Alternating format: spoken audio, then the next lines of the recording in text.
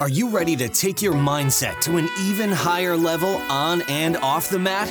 Then you're ready for the BJJ Mental Coach Podcast, where business owners and aspiring entrepreneurs open their minds to new ideas and concepts that will help you during your entrepreneurial journey and during your consistent pursuit of becoming the best version of yourself, personally and professionally.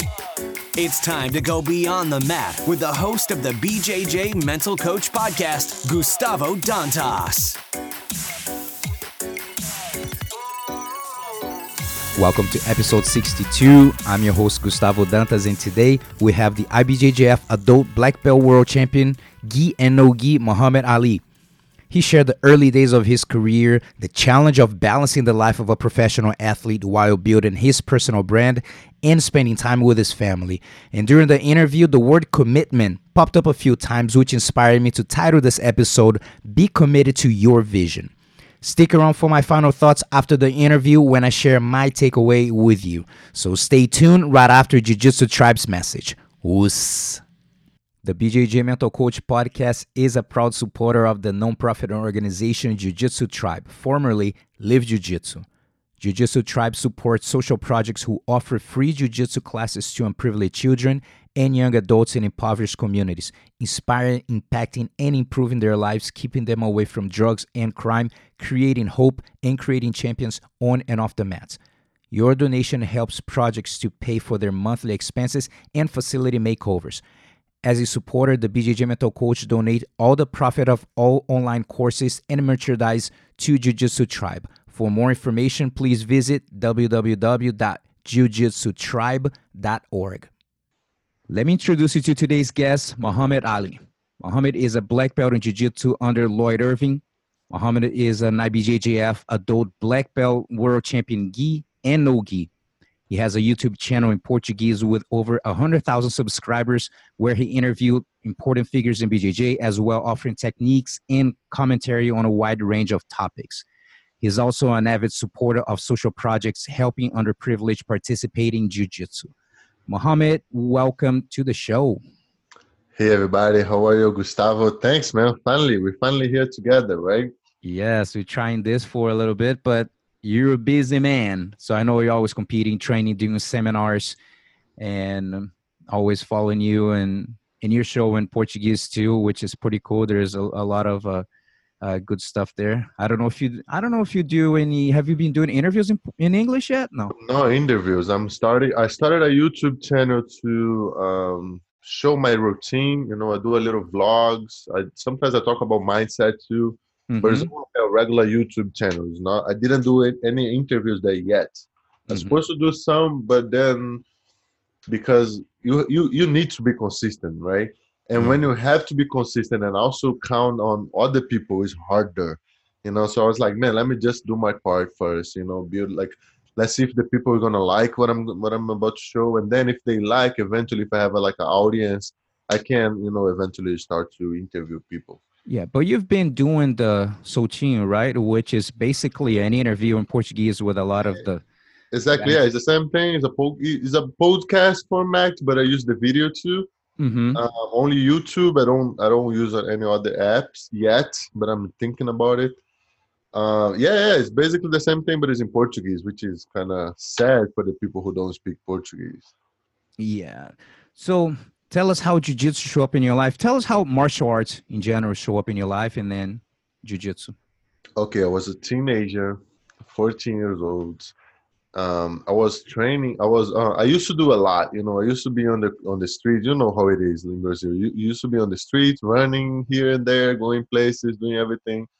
And then eventually I was studying for 10 hours a day. I was doing we call technical high school in Brazil, which means that you do a regular high school, and then you also do, that's my daughter right here, and you also do, you learn a profession.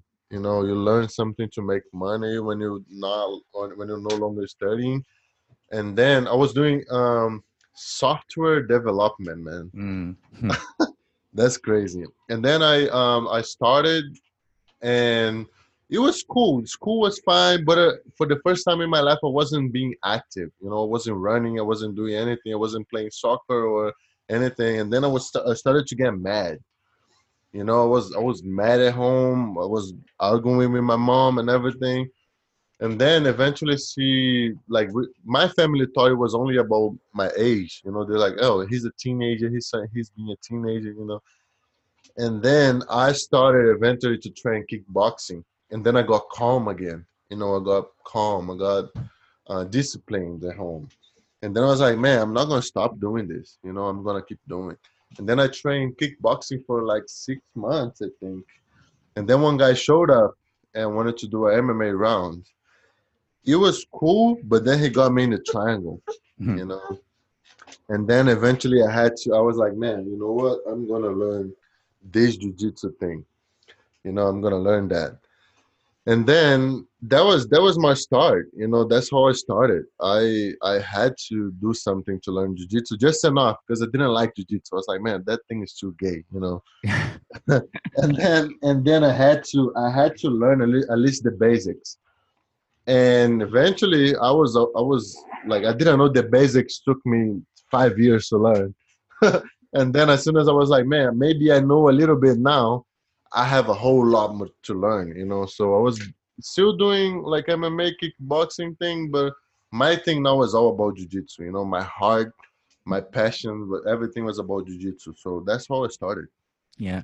And how do you feel jiu-jitsu relate to life? How long you been training now total 10 in years. jiu-jitsu? 10 years. 10 years, yeah. So in this 10 years journey so far, how do you feel to relate to life?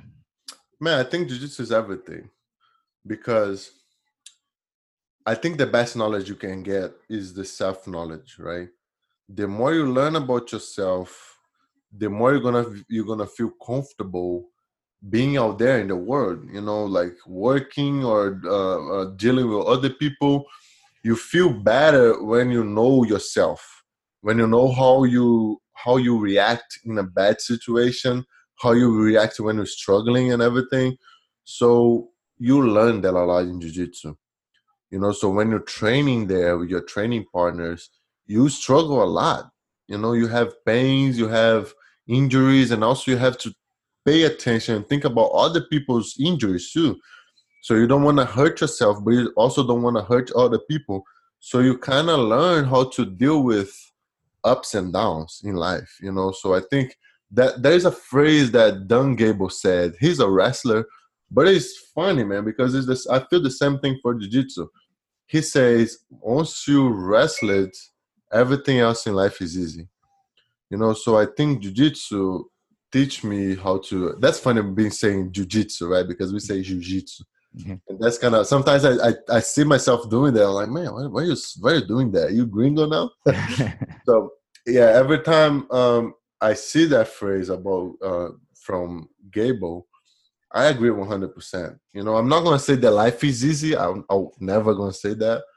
But with jujitsu, you learn how to focus on what you can focus. You know, control what you can control, and everything else you shouldn't be worrying about. Mhm. And when did you have the spark to pursue the vision of being a professional athlete, pursue jujitsu? When was the moment that you thought, you know what? I don't think I want to go to school. I want to take this to another level. So I think it wasn't a spark, to be honest.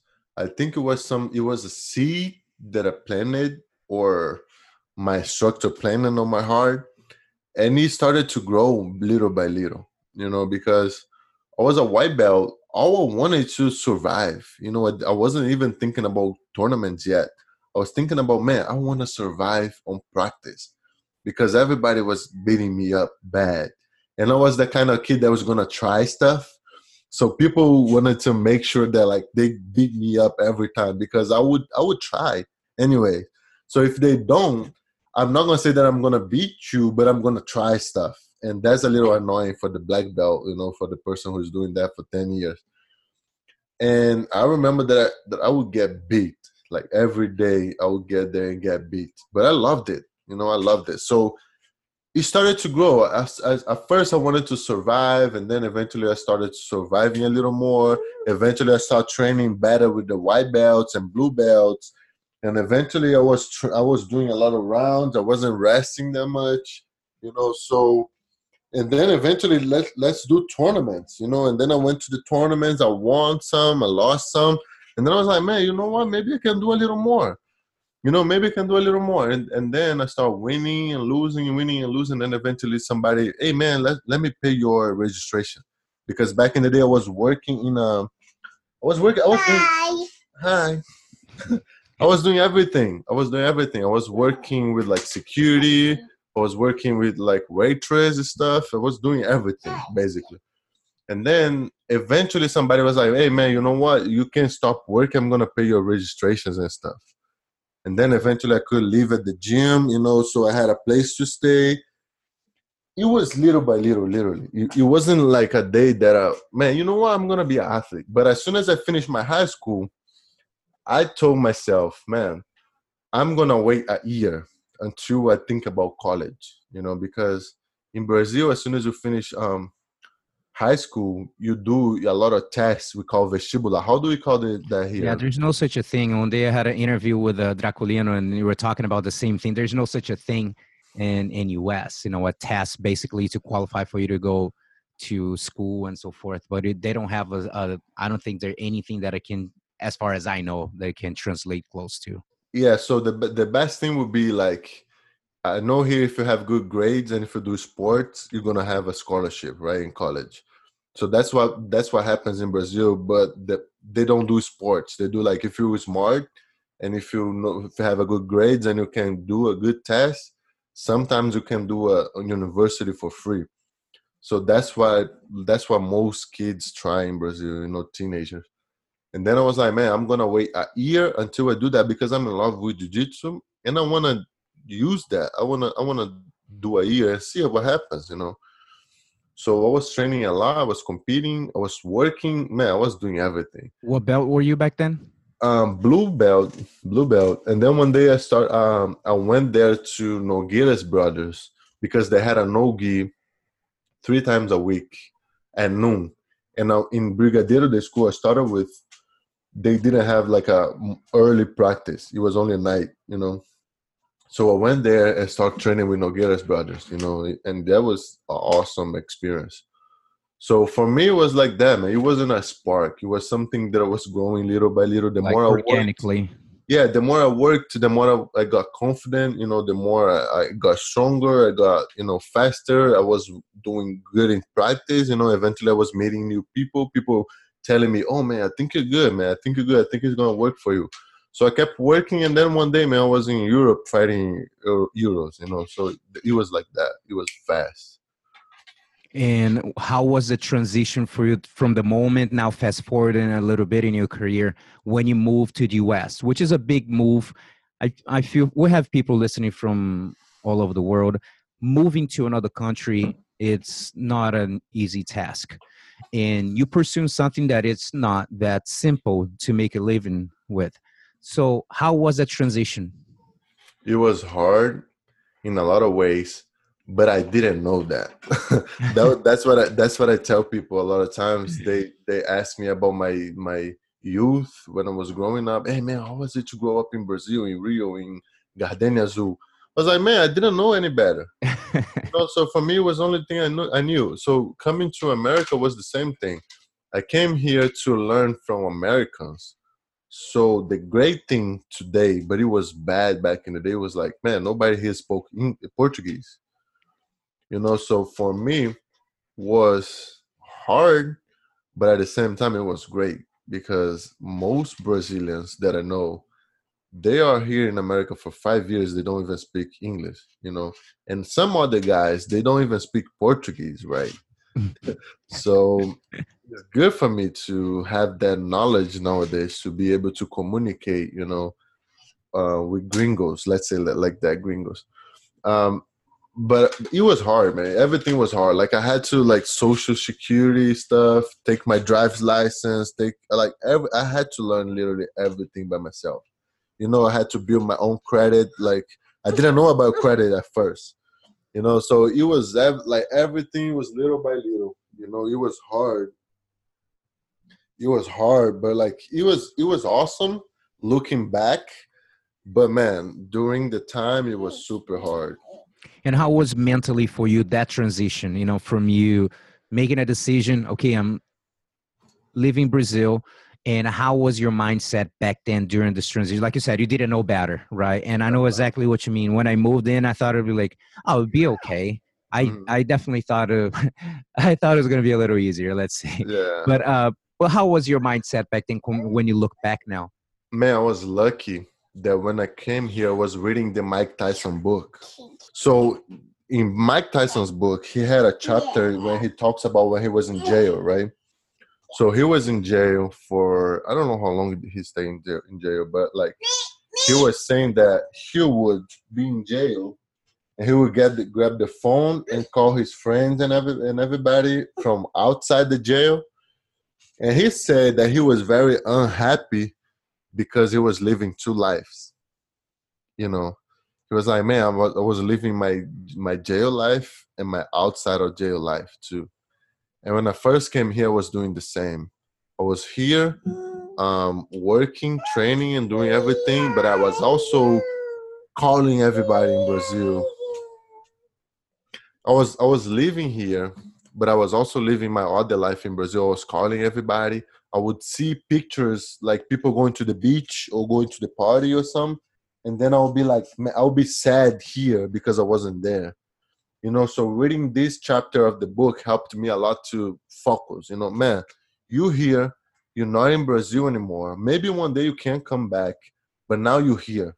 So live your life here and don't be looking back to Brazil, because at the same time, a lot of people who are there, they want to be here, and you were here and wanted to be there. So you kind of make yourself unhappy because you're trying to live two lives.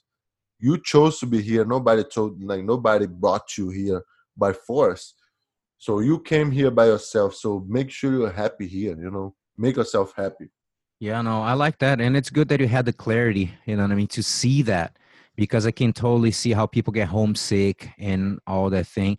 I I came pretty determined to that is it. And when I came over 20 years ago, it's not like the internet was really popping and you have apps and you have, or even the messenger like they used to have. They had none of that. So to call Brazil was a little more complicated. So for me, it was in a way, I guess, was to adapt. Like it is exactly what he said. It is what it is. I'm here, and I had only my car in Brazil, and I sold, and I was like, that was it. Like I won't go back. I can't really go back. So I have to deal with what I have here. Now, I always like to say, man, the life of a pro athlete, especially in jiu-jitsu, you are an entrepreneur straight up, because you have to hustle, you have to do the seminars, you have to train, you have a brand, you are your brand. So you're super active with the YouTube and everything. So how is to balance this, your entrepreneurial life that you just basically kind of started to develop in the past few years? How has been to balance that with your training, family, and doing all this extra work?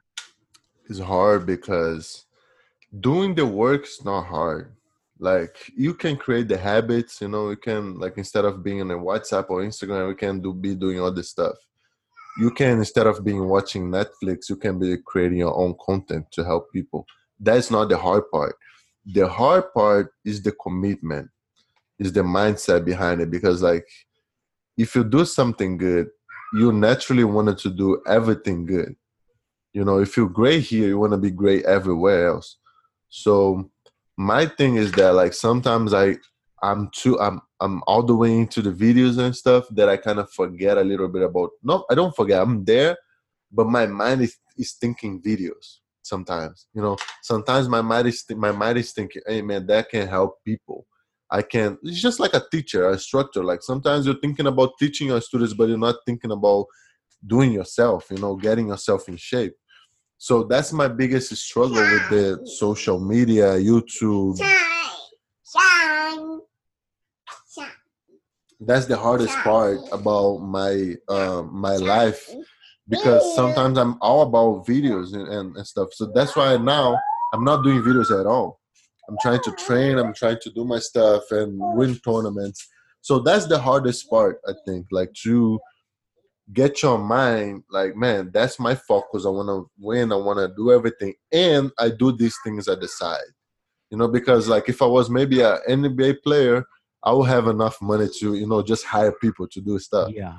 But since I'm like a small brand, like I said, I have to do the work. And also, like, sometimes you can have people to do the work for you, but you don't trust. It's like, man, it's my brand. I cannot allow other people to, make decisions and touch and use my brand the way they want. So at the same time, you cannot pay somebody what they deserve, and at the same time you want to have a good work, so you just do yourself. So that's the way. Yeah. I cannot even imagine, I haven't been an active competitor, let's say, for over 20 years, because in the 90s were the main years that I was competing. But I can imagine and back then, again, no internet. So, and I did pretty decent with sponsors and so forth, because I knew that to live my dream, I needed that. But definitely, I can see the times that I have competed in US, having a couple different businesses and different things. I would go through phases that, okay, if I'm going, and I know that it's always like something's got to give, right? I know that, especially me having a school, promoting tournaments, doing whatever, and then I try to train and or teach. It's a lot. So I would go through windows of like, okay, I think this time I can sacrifice this part here and here and here, and then I'll do it. But when I try to do all together, there's no way. Something's got to give. So I don't compete really anymore, but the times that I did, and you said a key word, the commitment. So that's why I said, okay, I don't compete often, but when I do, I have to make sure that I'm doing my part. I'm not going to a tournament to just fill up brackets. I want to make sure that I'm going there with intentions to win, and sometimes trying to do all that. It seems like I see a lot of pro jiu-jitsu competitors doing actually pretty well on like their season of seminars. They focus on one part of just, okay, from this to this, competing. Now from this time to this time, they focus a little bit more on seminars and back off a little bit on tournament. I think this balance is pretty interesting, and I think it's new for everyone, man. For jiu-jitsu, dealing with like building your brand and dealing competitions, more tournaments coming up. I think it's new for everyone. Yeah, I think so too. But if you look back, if you see guys like Fabio Gurgel, they did the same. Absolutely. No, they did the same. They didn't just train and compete and sit on the couch and be ready for the future. Like a lot of people did that. They did great in tournaments, but you don't hear about them nowadays. So I think that you don't have to, you do whatever you want, but like if you want to be active, if you want to keep your legacy alive, you have to do more than just winning.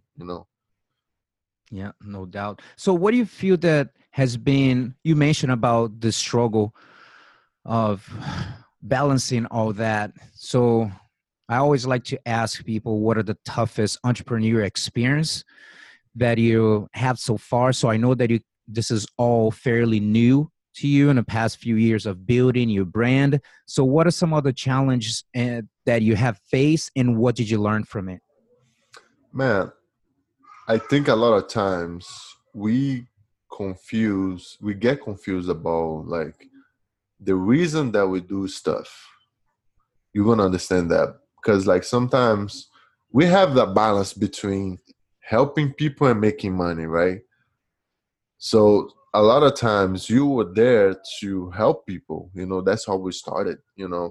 But at the same time, you're working like to help somebody, you have to work. Like to put a video out there, if you want to make sure it's a good video, if you have a good content, you first spend money with gear. Most people don't know that, like a microphone, a computer, a camera, everything is money. So you're spending your money and you want that money back. One. Two, you're working, you're putting your time. Like I have a daughter, she's 20 months today. And like, man, you want to spend time with your family, and sometimes you're not there because you're building something for your future. But at the same time, you're there to help other people. So I think the biggest challenge is to approach the right way, not just one thing or the other, Because if you only do to help people, eventually going to lose motivation, because like, man, I'm helping everybody. First of all, people don't care. First of all, like most people don't want to be helped. They're just there to hear what you're about to say, but they don't want to be helped, first of all. Second, if you only do for money, you get empty. You're like, man, I'm getting this money here, but like, so what? So I think the biggest thing for entrepreneurs is that, like, to find a balance and to find a core reason why you're doing something. Because if you don't have the money, eventually, if you're good, you're going to have money. You're going to have the money. And now the reason you did something is not there anymore. It's just like jiu-jitsu. Like, I wanted to get out of Gardenia. I wanted to get out of Brazil. I wanted to have my own car. I wanted to have all this. And now I have a house. I have a car. I have like a family. I have money to buy the shoes I want. So what is the reason? If the reason is just money, eventually if you're good, if you work, you're going to have the money. So what now? You have to think, go back and look at yourself and like, man, why do I do that? Because if it's just money, I don't have to do that anymore. You know what I'm saying? Absolutely. So a lot of times we get confused about the reason we do stuff. I don't know if I answered that. Yeah, no, I understand. And when we're talking about too of like, I always like to mention, not forget about you first. Sometimes people see it, maybe feel that it's a selfish approach, but reality is we're talking about you helping others, but you have to watch for yourself. And yeah, of course. And the main thing that I like to say is it's always, there's a reason why when something goes bad in an airplane, they say, make sure they put the mask on you first, then you put in everyone else, because if you put the mask on everyone else and then you're like, and then you're done. And how are you going to be able to help people in the future if you're not even able to help yourself? So it's always having the concept of, man, mask on you first. So with that, you can help more people. The other way around definitely is not going to work. Even because if you're one of them, let's say, when I say them, I talked about average people who not what they want to be yet. They somewhere looking for a hope, looking for a light or whatever. These people not going to listen to anybody who's like them. If you work to a 9-to-5 job and if you're trying to get out of this, you're not going to listen to other people just like you. You wanna listen from somebody who been through that and now they somewhere else, so that's the way I think too. Like, you have to make sure yourself do a good job, be successful. So now people as soon as you say something, people gonna stop and pay attention. You don't have to be yelling or screaming. You can be calm and talk. People gonna shut up and listen because they see you as an example. So I see, of course, you got a really good resume in jiu-jitsu and you're a great performer. But now I just want to ask you a little bit about how do you feel performing as far as mentally and emotionally? Because, we have all kinds of people. The podcast is not really about jiu-jitsu or competition, but of course you learn a lot of the patterns that you have, a lot of the emotional issues that you have through competition, and then reflect very often off the mat and business and so forth. But how do you feel, or how was the transition maybe in the beginning? Did you always feel pretty good, comfortable competing, or used to get a little nervous? I mean, how was the process? No, this year, for example, it was horrible because, like, after I won Worlds last year, I thought just by winning Worlds, you naturally now rich. I didn't think about that, but maybe I assumed. Maybe there was something in my heart that was telling me, man, that's all you need. You need that gold medal, So as soon as I got that gold medal, I'll wait for like 2 weeks on my email. My email inbox didn't get anything. And then I was like, damn, man, like, so what do I have to do now? So at the same time, I was happy because of my accomplishment. But at the same time, I was feeling, oh my God, I was empty a little bit. I was like, man, okay, so now I got that. What about now? My daughter was like 5 months back in the day. And then I was like, man, I have a daughter, what do I have to do now? So it was hard for me to get back in shape and train to win again because winning didn't make sense anymore for me. I don't know if you understand what I I'm saying, know, but I know. but it's like, man, it doesn't make sense for you to work as much, and at the end of the day, your life is all messed up, you know. So I had to come back here, sit down for months, man, for months, and being watching like interviews from people. That's one reason that I do my interviews too and my podcast too, because man, a lot of kids, they don't get ready for that. They are training to win, you know, and they're gonna eventually win. And now they're gonna feel, I don't know, I felt empty. Maybe because I didn't have other world champions around me to look up to. Man, it was hard. So I was losing a lot of tournaments because I was trying to organize like the same commitment thing that I said.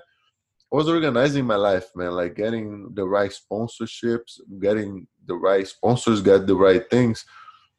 And eventually when I saw my heart, when I get in the bed, when I touch my pillow, I wouldn't be thinking about winning as much. I was thinking about other stuff, which is good too. I think it's just like adult life, you know.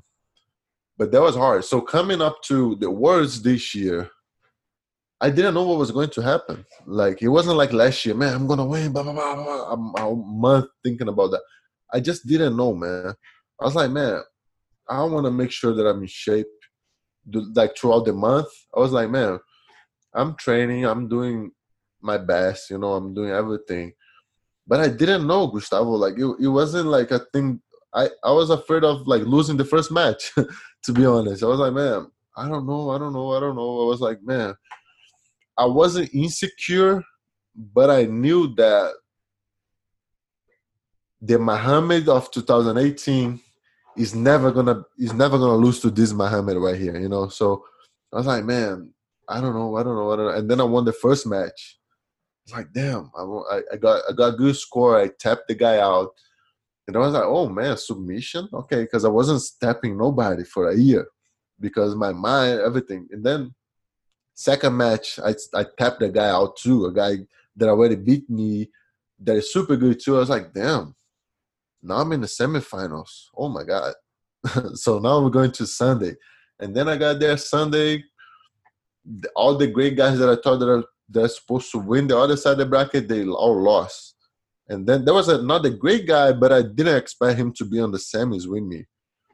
And then, man, I fought this guy. It was great. I won. I was like, damn, I'm in the finals again. You know, for 2 years straight. I was like, damn. I lost the finals, but I felt great. I felt great because, man, with my life going on like that, you know, like, man, my relationship, it was hard. Everything was bad in my life. So I was very insecure, but at the same time, I was working a lot. I was working, I was training, I was doing everything, I was eating right. I was doing everything that I was supposed to be doing. Just my mind wasn't sharp enough. So answering your question, I don't know, man. Like sometimes you feel great and lose. And Mhm. sometimes you feel bad and win. The thing is that nowadays, man, the way I think is that like it doesn't matter the way you feel, man. Like you gotta do what you gotta do. What you do is that matters. Like the way you feel, it doesn't matter. I think. I don't know if you agree with me. Well, the way I see, I mean, I went through my roller coaster of confidence from starting jujitsu, from being like zero to lose a lot, to got some good results, and then come down. And I'll be 45 this year, so I'm a little older than you. So I had I my see. roller coaster, but I just started, especially when I start getting involved with mental coaching. I have to say that I've been doing jiu-jitsu for 30 years. And I'll say that the first 20 years of my career heavily focused on outcome. Just win, have to win, have to win, have to win. Um, and if I did win, like that's what it's supposed to do. And then if I lost, it was like this big disaster, you know? So when I started to get involved with the mental coaching, my motivation to compete changed because I started to understand what all my patterns, everything was holding me back from being myself. Because this is the problem, that sometimes you focus so much in the outcome that you just forget about doing what you're supposed to do, And I always mention, uh, for my students, I always say, like, man, my goal with you is just on Monday after the tournament, because whether you win or lose, life goes on, okay? You don't have a free pass for your bills. Everything continues the same. But what I want you after the tournament is just tell me, like, man, it was me on the mat. It's just, I really tried the moves that I've been doing in the academy. Felt great. The guy just did better, straight up. There's nothing like I froze. I was in a position that I should have tried to change my game. I didn't, because I was afraid if pass was going to lose, if I was going to lose, I'm going to be judged by people, and then people think that I'm not good enough. It's just a vicious cycle, So when I started to peel this apart, I started to look competitions in a different way. So in competition, basically, when you have goals for tournaments, the way I see it, the way that I kind of learn in mental coaching too, you're going to have three types of goals. You're going to have your outcome goal, which is pretty straightforward. You want to win, period. If you're a world class, even if you're not a world class guy, but you put your name in anything, you'll be like, wow, that would be nice if I could win. Everyone wants to win. So you don't focus on that. It's like you're getting that goal, you put in a little box, and you put that box in a shelf and say, like, okay, what do I have to do to get better odds of achieving the outcome that I want, which is inside that box, which is win or top 4 or whatever. Then you focus on a process and performance. So you have the performance goal and the process goal. The process goal is basically your everyday stuff. Like, okay, you break down, what do I do? What do I eat? How do I sleep? So all that. And the number 2 is the performance goal. That's where I started to focus more in my career. In performance goal, the win kind of takes a little backseat. So the performance goal, by the way, everything that I'm sharing here to all the listeners to understand, who am I to say I know everything? I'm just saying my personal experience of what I was doing, and I do that with my students because I wish someone had told me this when I was younger. The performance goal, basically, I start to pick some of the moves that I've been doing really well at the academy, but I haven't had the confidence to use in a tournament yet. Or sometimes I haven't landed in a position, and sometimes there's some moves, I guarantee that everyone's listening, maybe there's a move that, man, I do this really well at school, but I haven't used this in a tournament yet. And sometimes it's just because of confidence that you're like, if I try this here and it doesn't work, this guy passed, and if he passed, da. So that's one of the common mental mistakes, is the fear of making costly mistakes.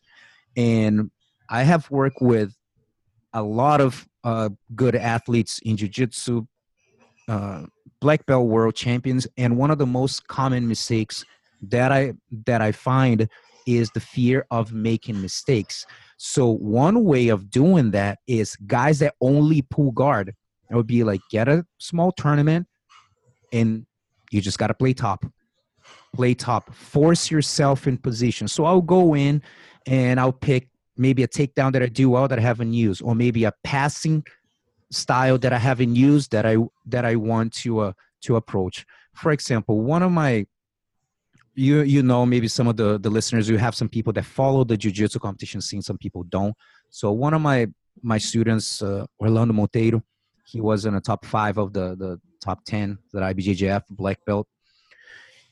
When he was a blue belt, he won Europeans and everything, but just gluing his back on a mat and double pulls, getting his triangles, fake sweeps to get advantage because he was terrified to play top. Okay, so I've done that before when I was younger, so I could see. He didn't have to tell me that he wasn't confident passing. I've done that. So I told him, I'm like, what's your goal? I was like, I want to be a world champion. I said, in what belt? And said, black belt. So you better start changing right now because it's not going to happen. It's just not going to happen. So I started to force him. He'll go to tournaments, and I said, like, you go to little tournaments. I said, I do not want to see you pulling guard in anybody. Like, you're going to compete in a small little tournament. You want, what's going to make a change in your life? Nothing.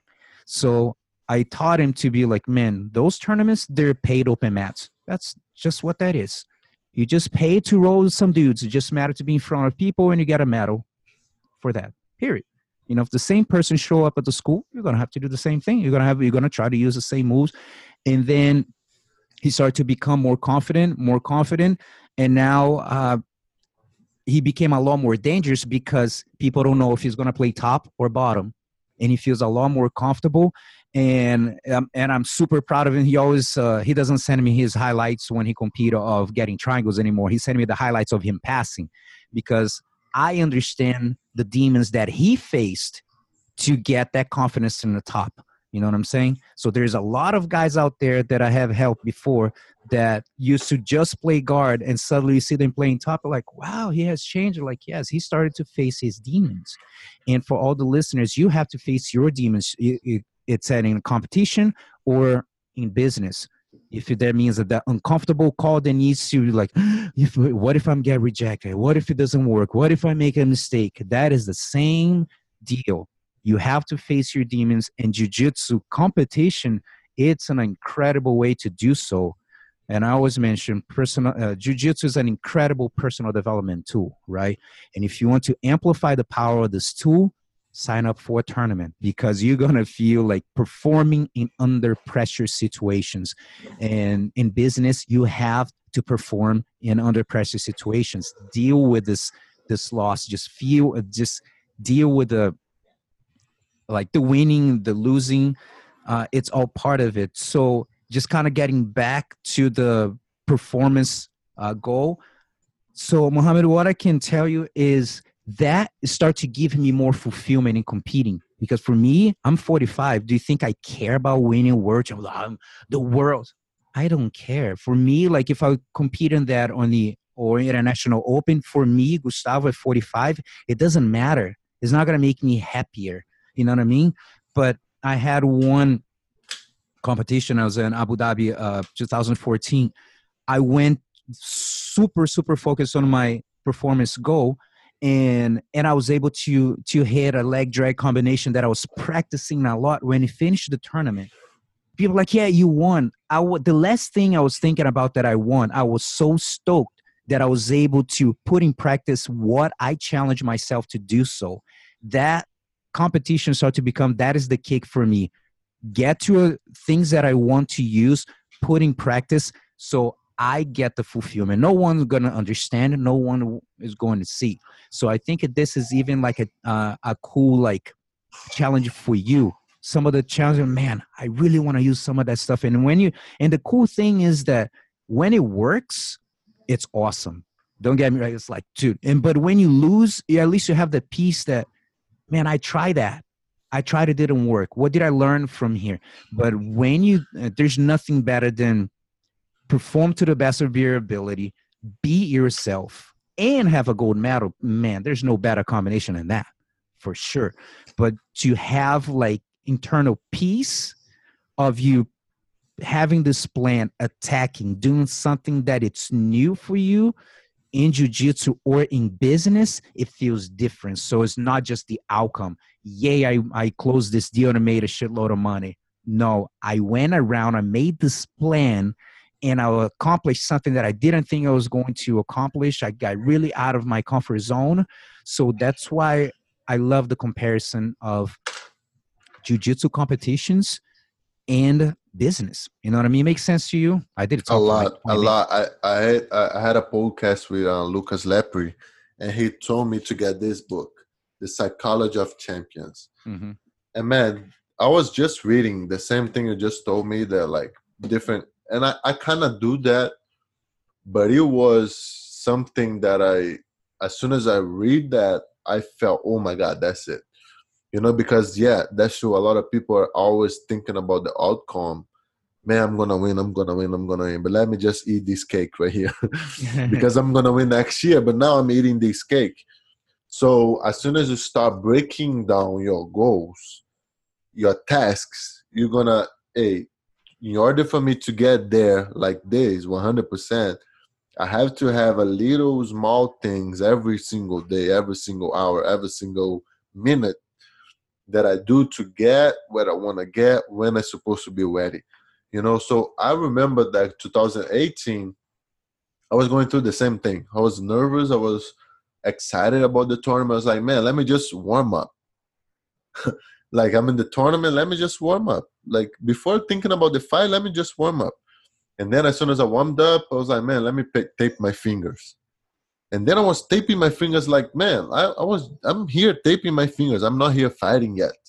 You know, I'm here taping my fingers. So now let me see what music I want to listen to. You know, let me see my headphone. And then I broke down everything, man. As soon as I got to the fight, I had zero stress. I was like, okay, now it's time to fight. No music anymore. I'm going to be here, focusing, thinking. My blood is flowing. Everything is good. I'm warm. Let's just fight, you know? But yeah, if you be thinking about the outcome, you're going to just putting more pressure on yourself, and that's not a good thing. Yeah, in anything, or even in business too, like, or school owners. Oh, how many students are going to have this month? Or, and forgetting about the process or what needs to be done. The reason again, Yeah. right? Like, I'm going to help people. Like, let me help the students I have today, right? And then tomorrow, if they get one more or two more in this class, okay, great. They're not going to leave because this year, these people here, they're not going to leave because I'm going to treat them right. And then eventually they're going to tell friends that they're going to be happy. If they're happy, people, oh, man, why are you happy like that? Man, I'm training jiu-jitsu, man. Oh, okay, I'm going to try that because, man, you was a fat guy last year, and now you're losing weight. You happy. You know, I wanted that too. So, yeah, I believe on that 100%. So everything's connected, right? Absolutely. So what do you think that is one habit, like a high performance habit, we like to say, that has helped you in jiu-jitsu, that helped you in your entrepreneurial journey? Something You that you talk practice about daily. one specific habit. Yeah, and so it could be something super simple that you notice that you practice daily. Yeah, so because I always trained on small teams, I needed to pick people's brains to learn stuff. Because if you train with people who never won what you want to win, you cannot just go there and ask somebody, like, man, how is that to win worlds? You don't know. They don't know. Nobody knows. So a guy who trains every day with world champions, they have this little advantage, right? But at the same time, man, we have this, right? I don't have to be reading about, no disrespect, but let's say I don't have to be reading about Lucas Lepre if I can read about Michael Jordan. You know what I'm saying? I'm not saying it's better or worse, but the winning mindset is the same. You know, so reading and nowadays podcasts and that kind of stuff, that's been my biggest asset, like my biggest thing, because if you don't have who to ask around you, you have to find it. Because if you try to find yourself, it's going to take years. Something that could take one conversation, something that you could fix in one conversation, you could take literally 10 years. Or maybe you can never find the answer, you know. So reading is my thing. You know, I think it's the best. Like, I feel better. I start understanding why people did that kind of stuff when they winning, or why people act like that when they winning or when they losing. And the habits, man, are everything in life, you know. Yeah, I developed my habit of reading to probably like over 10 years ago, but it's not something that came in natural for me at all. Um, but definitely it was a game changer in my life that opened up my mind for so many other things and start to get more involved to other things. Now we're coming back to the commitment again that you talked earlier, because the commitment of you, there's no one to tell him, Mohammed, sit down, what are you going to read, when you're going to read, you know what I mean? It's like That's one you great need to thing sit down and about do it. Americans. That's one great thing about Americans. You like Americans, you're gonna get to the library, you're gonna see teenagers in there looking at books. In Brazil, like, if you're a teenager and you read, people are like, oh, that's a nerd right there. No, don't talk to this guy, he's weird. You know, so I like to read since I was a teenager. I liked it. But it is something in our culture that is not as good as it's supposed to be, because people think reading is a bad thing. Oh my God, what are you reading, man? Oh my God. Like, they look at you like you're sick or something. You know, but Yeah, man, like reading is the thing because it's super hard for you to find somebody who is great and has a free time to talk to you. Like I know that I'm not gonna have a hour with with Gustavo in a regular basis. You know, the guy doesn't have time. It's like me. You're not gonna have time to talk to Mahamed for an hour, just like randomly. Like, hey man, let's talk here. Like, no. And great people, they don't have time. They doing something. You know. So the best way for you to find the right mindset or to learn a lot is, man, through books, through podcasts or whatever. You know. So that's something, man. Usually around you, especially for us, like where I came from, you're not like you're gonna live the first 15 years of your life, and you're not gonna meet one successful person. You know, you're not gonna meet one. It's gonna be like you're gonna be living your life walking around losers. You know, so if you don't read, how can you expect to be successful? You know, that's something that I ask people sometimes. Yeah, I like to suggest people. I probably heard this, I don't know, a long time ago, but that's something that I've been doing for a long time.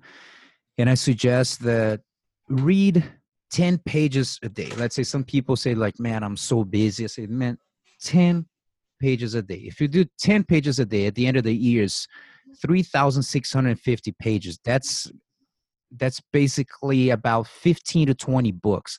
Tell you what, if you can read 15 to 20 solid books, man, you're going to turn your life around. That's Yeah. a lot of information, with only 10 minutes, 10 pages per day, which is the compound effect. Just every day, just a little bit, they add up. So don't underestimate the power of reading just 10 pages. So with that said, what is a book that has made a big impact on you? Oh my God. So there is phases, right, in your life. Like I remember reading. I was probably like 15 years old or even less, reading Poor Dad, Rich Dad. That changed everything at first, and then I read Bernardinho's book. Great book. Yeah, and man, a lot. Mike Tyson's book was important when I was in my transition to America. I love the Guga's book. Did you read Guga's? No, actually, I didn't even know he had a book. That man, that like I was crying, reading and crying. I remember I was helping Vitor Miranda for his UFC fight in São Paulo, and then I got this book. I was like, man, in this trip, I'm gonna read this book. Man, it was deep. It was deep. Like the desire he had, being nobody to being the best, and then losing, having injuries and everything. This guy was awesome. Agassi For book people who was don't great. know, Guga is the Gustavo best tennis Kirten, he's player. yeah Yeah, best tennis player in Brazil that Brazil yeah, ever had. yeah. So man, a lot of books, man. I think like every time, like I got myself reading Dalai Lama last year a lot too because I was too stressed, and I was reading about like every time you need something, like sometimes you need to accomplish your goals, but sometimes you're too focused that you kind of get too obsessed, and then you end up being stressed all the time, and then you need to calm down a little bit, So man, I was reading everything from Dalai Lama to philosophy to I like reading, I like learning, So it depends. Like I don't think there was one single book that it was more important than others. I think it was just planting the seeds in my mind. Yeah. Now, what's let's say the best advice you've ever received, and that could be in jiu-jitsu, could be in life, something that you kept still keep in your mind. Okay, let me talk about one specific book because a lot of people are here in America. So last 3 months ago, I think I read the David Goggins book. Mm-hmm. Get that one because that's now you can still find it and it's gonna be cool. So about the best advice, man, I was a blue belt. I was 15 years old, and I remember that a lot of times I would go practice without lunch. I'll be at the gym with our lunch, and I will get in the gym. And my gym is in Barra da Tijuca, so it's a nice neighborhood in Rio de Janeiro. I was from a bad neighborhood, so I would go there, get in the gym, and see the guys like taking supplements. At first, I didn't care because I was beating them, and I was like, man, you guys take this stuff, but you still suck, in my mind. And then eventually they started beating me up. I didn't know that, but it was because I was training more, so I was more tired, and then eventually they would show up and beat me up. So I got so depressed, man. I remember that it was too much for my ego. I couldn't take that anymore. I was like, man, these guys already rich. They have the nice shoes, the nice clothes, they have supplements, they eat good food, and they're also beating me up. So I was like, man, maybe I'm not supposed to be like, I don't know, maybe I'm not supposed to have anything good. I'm supposed to be like that, and that's it, like everybody else in my family, in my neighborhood. And I at that point, I accepted that I was just one more guy. And then I was leaving the gym that day, supposed to be my last day, because I was like, man, I'm not gonna train anymore. That's not for me. These people are gonna keep beating me up, and they're getting stronger because they taking supplements and stuff. And then I was like, man, that's my last day. And there was a guy he was, I think, is like a 35-year-old guy who never worked in his life. He was just like a rich kid. And I don't know why, man. I didn't even like this guy. And then he was like walking out the gym, going to the parking lot. He would get his car, and I would go to the bus station. And then he looked at me and said, hey, Mohammed, look, man, nobody has everything. Like these people who live here, they don't have what you got. And you don't have what they got too. Nobody have everything. Maybe one day you're gonna have what they have, but you're not gonna have what you have anymore. So you're gonna change in the process. Then I look at this guy. I didn't say anything. I was just like, hey man, thank you, bye, see you, bye. And then I went to the bus station, man. I remember that I sit down there and stay for like 2 hours. Like I didn't take no bus. I was like just thinking, like, oh my God, what this guy just told me, you know. And I think for the moment I was living, that was the most important thing that somebody ever told me, because I needed that advice, because it was, man, everything was bad. Conception, like in theory, man, they have everything more than I Mhm. have, but they didn't, you know. Yeah, I get you. That's a good one. Um, Now, what advice should you give to the younger Mohammed when you move to the US? Let's say live, how long you've been in US now? 4 years. 4 years. So not that long ago, right? But let's say 4 years, a lot has happened in your life in the past 4 years, right? With starting a family and everything. So what advice, not that you want anything different, you know what I mean? Because you are Uh-huh. where you're at in your life because of all the choices you made and everything. But if you could have a conversation with a younger Muhammad 4 years ago and said, hey, buddy, just this here, what would you tell him? Mm.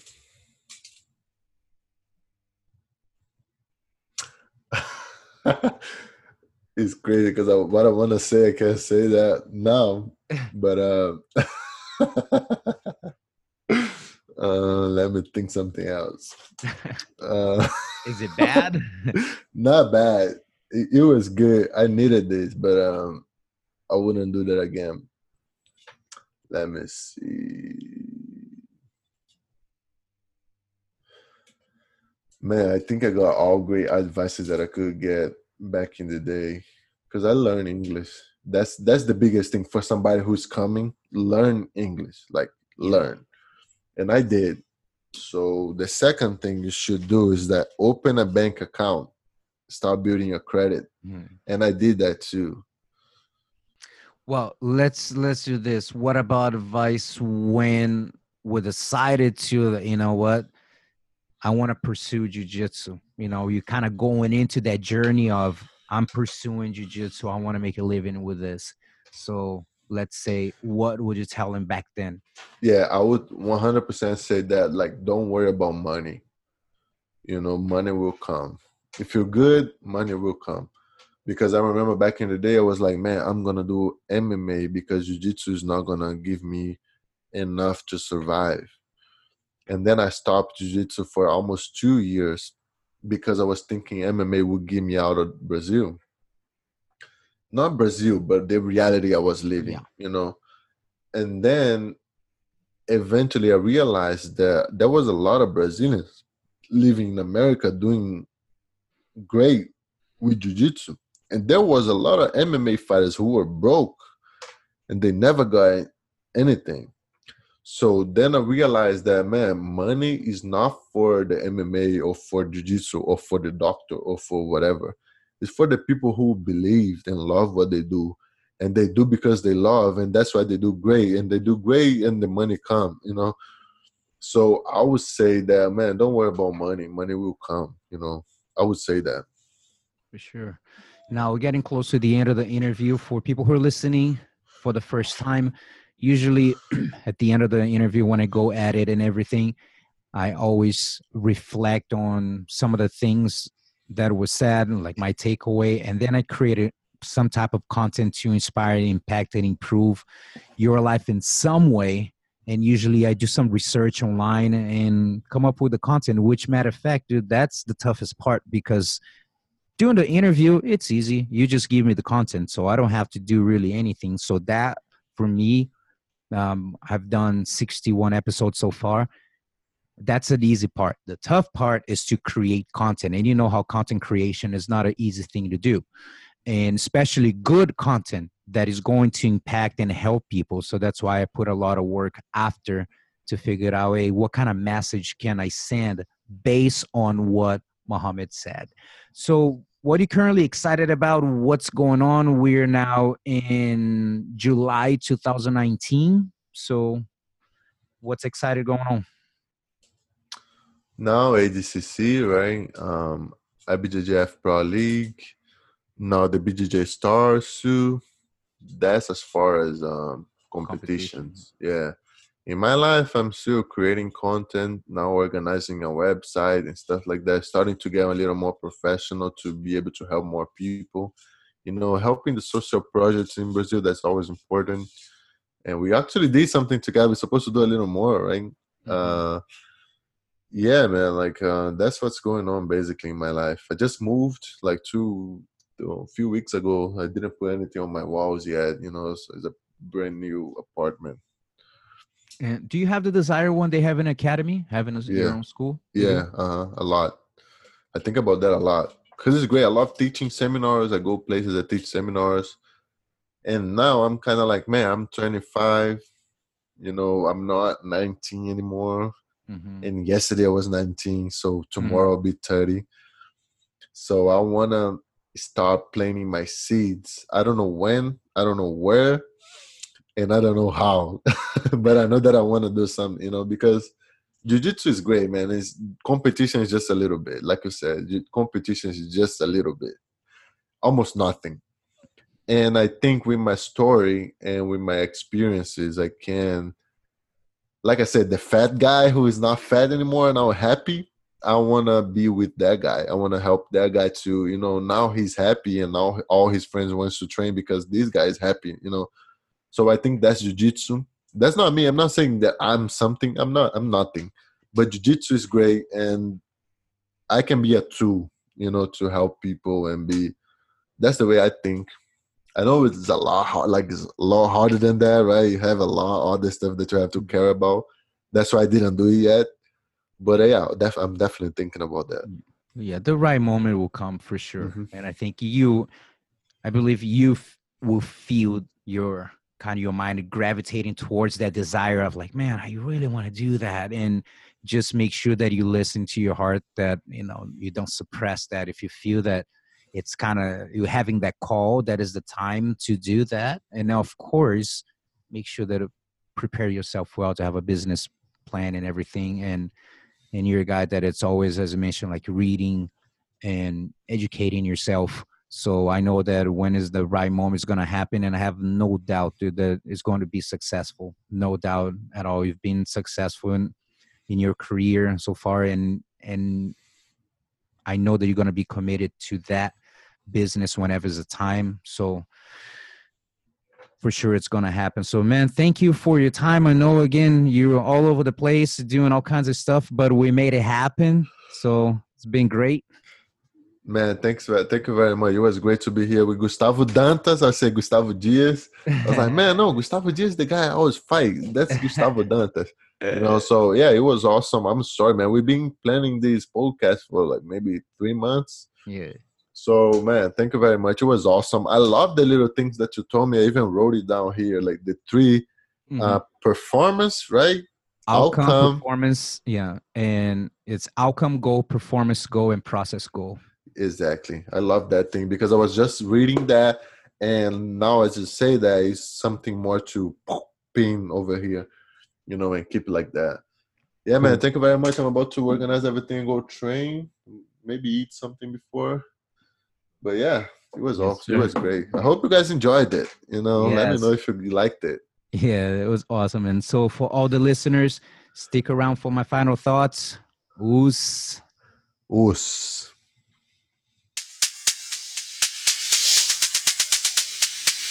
Let me share with you my final thoughts from the interview with Mahamed Ali. If you're listening just to the final thoughts on Instagram TV at Gustavo Dantas BJJ, Mahamed is an IBJJF black belt adult world champion gi and no gi.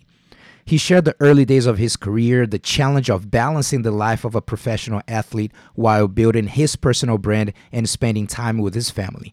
During the interview, the word commitment popped up a few times, which inspired me to title this episode, Be Committed to Your Vision. As you already know, after each interview, I reflect on my takeaway, do some research, and brainstorm a possible message that can inspire, impact, and or improve your life in some way. I found an interesting definition of commitment at the website urbandictionary.com.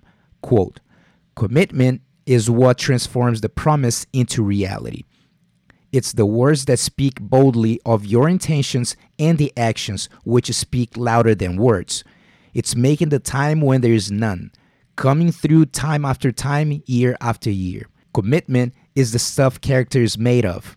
The power to change the face of things is the daily triumph of integrity over skepticism, unquote. There is a book titled The 4 Agreements by Don Miguel Ruiz. In the book, the first agreement is be impeccable with your word, which means speak with integrity and say only what you mean. In the book, when the author talks about the power of the word, he says, quote, through the word, you express your creative power. It's through the word that you manifest everything, regardless of what language you speak. Your intent manifests through the word, unquote. During the interview, Mahamed mentioned something interesting and funny. He said, some people say next year I'll be a world champion, but right now I have to finish eating this cake. What I got from what he said is that it's not necessarily the cake per se. The cake is just a metaphor for people who are spitting out their visions of what they're going to do with their athletic careers or their business. However, their actions are consistently not in congruence with the idea or dream they have and their words.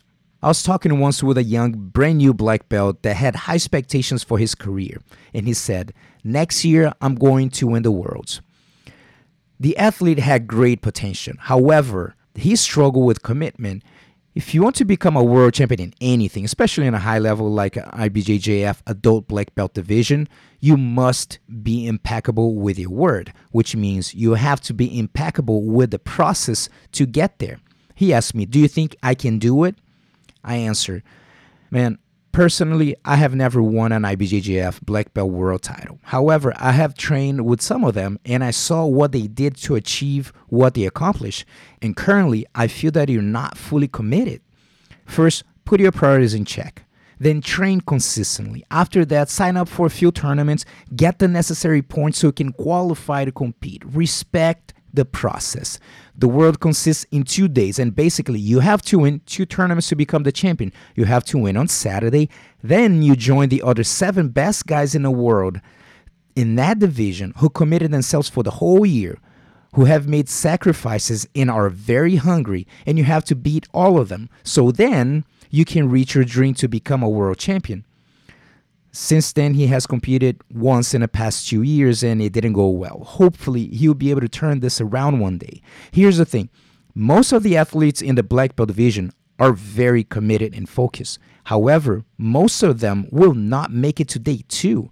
So if any athlete that is kind of committed feels that he or she can win without putting the proper amount of work in, is being delusional. Now, what about you? Do you speak with integrity and say only what you mean towards your goals and dreams? If you want to open a business or take your business to an even higher level, you have to ask yourself, am I fully committed to my goal or a dream? Am I doing enough? Could I be doing more? Be honest.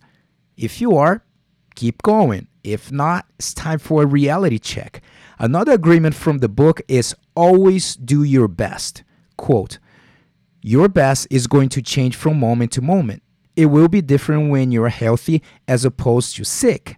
Under any circumstance, simply do your best and you will avoid self-judgment, self-abuse, and regret. Unquote. Years ago, I had an idea related to my business and I decided to share it with my wife, and I told her, hey, I'm thinking about doing this and that. I don't even remember exactly what it was. And she said, so you're going to do it? I said, no, I'm just thinking about it. She replied, when was the last time you said you were thinking about doing something and you didn't? I thought about it and I said, well, that's a good point. When I have an idea, I do my best to execute it. Do I succeed in all attempts? Absolutely not. Sometimes the idea doesn't work well and I stop. Sometimes the timing is not ideal and I have to put on pause. And sometimes it works well. But I'm always doing the best I can with the tools and knowledge I have right now. And you should do the same. Remember the 4th agreement. Always do your best. What idea or goal have you been procrastinating to execute in your business or your career? What is preventing you from being fully committed to your desire? Take full responsibility for being impeccable with your word towards your goals. Focus on doing the best you can with the tools and knowledge you have right now. Sometimes your best is enough to win or achieve your goal. Sometimes it's not.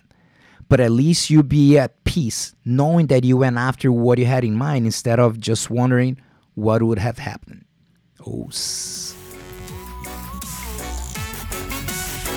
We're glad you were able to join us for this episode of the BJJ Mental Coach Podcast, but the lesson doesn't end here.